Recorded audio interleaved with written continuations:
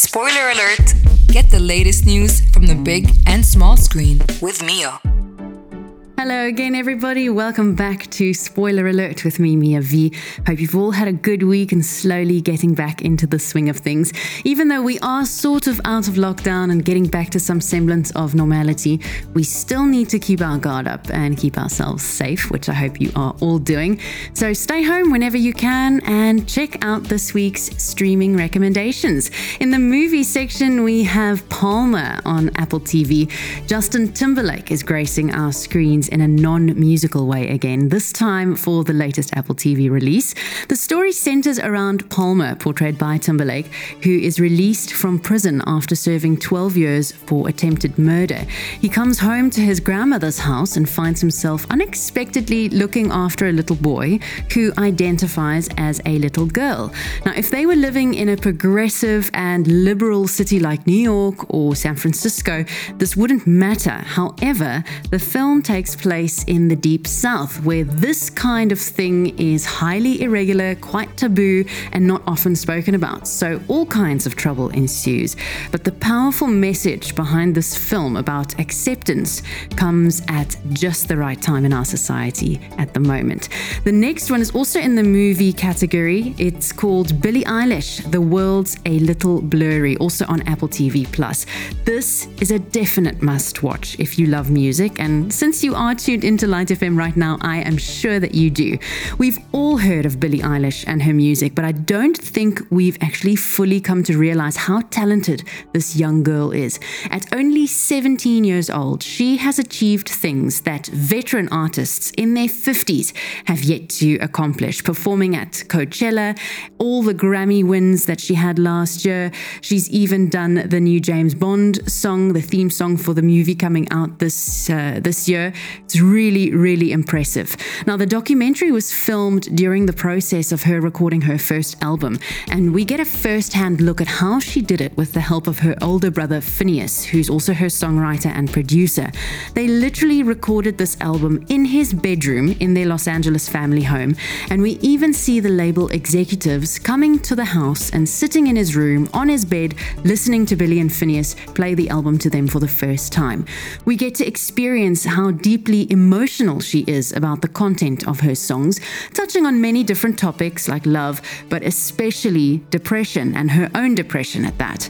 It's refreshing to see an artist prove that you don't need overly sexualized content and provocative outfits to make it in the music world. In Billie Eilish's case, sex does not sell, her music does. It's amazing to witness her determination and drive as displayed in the scenes where she carries on performing even after falling on stage and tearing ligaments, or performing through shin splints, or how she manages to deal with her Tourette's. Now, I don't want to spoil too much of it. You have to watch it for yourself, so definitely check out Billie Eilish, The World's a Little Blurry, and the other movie I mentioned was called Palmer.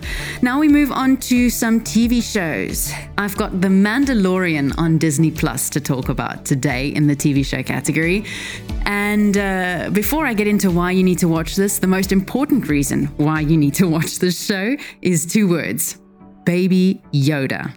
That's all I'm going to say. Any Star Wars fan would be highly entertained by this new series, and even those who've never watched Star Wars or never seen any of the movies in their lives will enjoy it, as this series is set before the films start in the timeline, so it kind of fits in there very well, and it is exceptionally done. So it's definitely worth a watch, The Mandalorian on Disney+.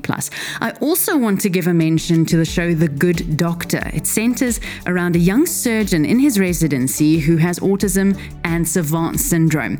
The lead role is played by British actor Freddie Highmore, who starred in the movie August Rush, and he is beyond brilliant in this role. The series has all your normal medical drama aspects, from colleague romance to substance abuse to discrimination and difficult to solve medical cases, but the lead character's abilities and shortcomings give it an interesting twist. One thing to note, however, and I would be remiss not to add this show is quite cancer heavy. So if that is a trigger for you, perhaps it's best to watch something else and come back to this one at a later stage. This week, I have to give you a miss, unfortunately. Cobra Kai Season 3. If you've been faithfully tuning into this segment every week, you'll remember that I spoke about the Cobra Kai series, which is the continuation of the Karate Kid story 30 years later. Season 1 and 2 of the series was really good. Exactly why I recommended them, but it all falls apart in Season 3, unfortunately. The storyline has nowhere to go, and the constant rivalry theme gets a bit old and boring after a while. If you watch the first 2 seasons, consider yourself entertained and give the third one a skip. Save your watching time and spend it on something else. That brings us to our binge watch. And of course, Sex and the City. If by some miracle or weird cosmic event you have not already watched the show, it has now officially been over 20 years since Carrie, Samantha, Miranda, and Charlotte first graced our TVs in 1998 and entered into the club of must-see classic seminal shows that have helped shape modern pop culture, making it a prime candidate for a binge watch marathon. Not only did these 4 New York City ladies make sipping cosmopolitans fashionable, but they also made it okay for us ladies to express ourselves with outrageous and daring fashions and sexual choices. No subject was taboo, and all were examined with witty and engaging scripts, excellently delivered, that made us laugh, gasp, and cry, sometimes all at the same time. And just when you thought it was nothing more than a satiric look at single life, as you progress through the 6 seasons, you find yourself watching a show that has an amazing amount of heart when it comes to the characters' relationships. And if that wasn't enough to keep you entertained, when looking back, the list of guest stars and cameos is amazing. Alan Cumming, Gabriel Macht, Anson Mount, Timothy Oliphant, Ron Livingston, Bradley Cooper, Eddie Cahill, Matthew McConaughey, Justin Theroux, Vince Vaughn, David Duchovny, John Slattery, John Bon Jovi, Bobby Cannavale, Wallace Shawn, Will Arnett, Nathan Lane, Candice Bergen, Elizabeth Banks, Carrie Fisher, Lucy Liu, Kat Dennings, Kerry Preston, Carol Bouquet, Jennifer Coolidge, Jerry Halliwell, Sarah Michelle Gellar, Chandra Wilson, Amy Sedaris, Alanis Morissette, Heidi Klum, and Kristen Johnson. Now, need I say more? I think I've included all of them. Maybe there's a couple missing, I don't know. Looking back at the show in its fullness, it does have its shortcomings, no pun intended. After all, the 4 protagonists are all white women living impossibly styled and funded lives in Manhattan.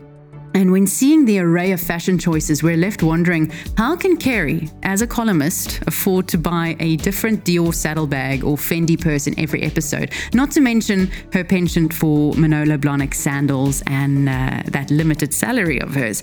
Or how does Samantha manage to fit in all those personal days of meetings and liaising with men and still manage to run her own successful business?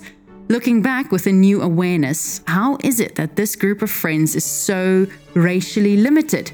Now, despite these questions and others that may crop up during a binge watch, this is still a firm favorite and well worth investing the time, lockdown or not. I will say, though, that the 2 movies that followed the series are for die-hard fans only, since they lack the daring of the series, and the only thing that makes them worth watching is a love of the characters themselves, like reuniting with old friends.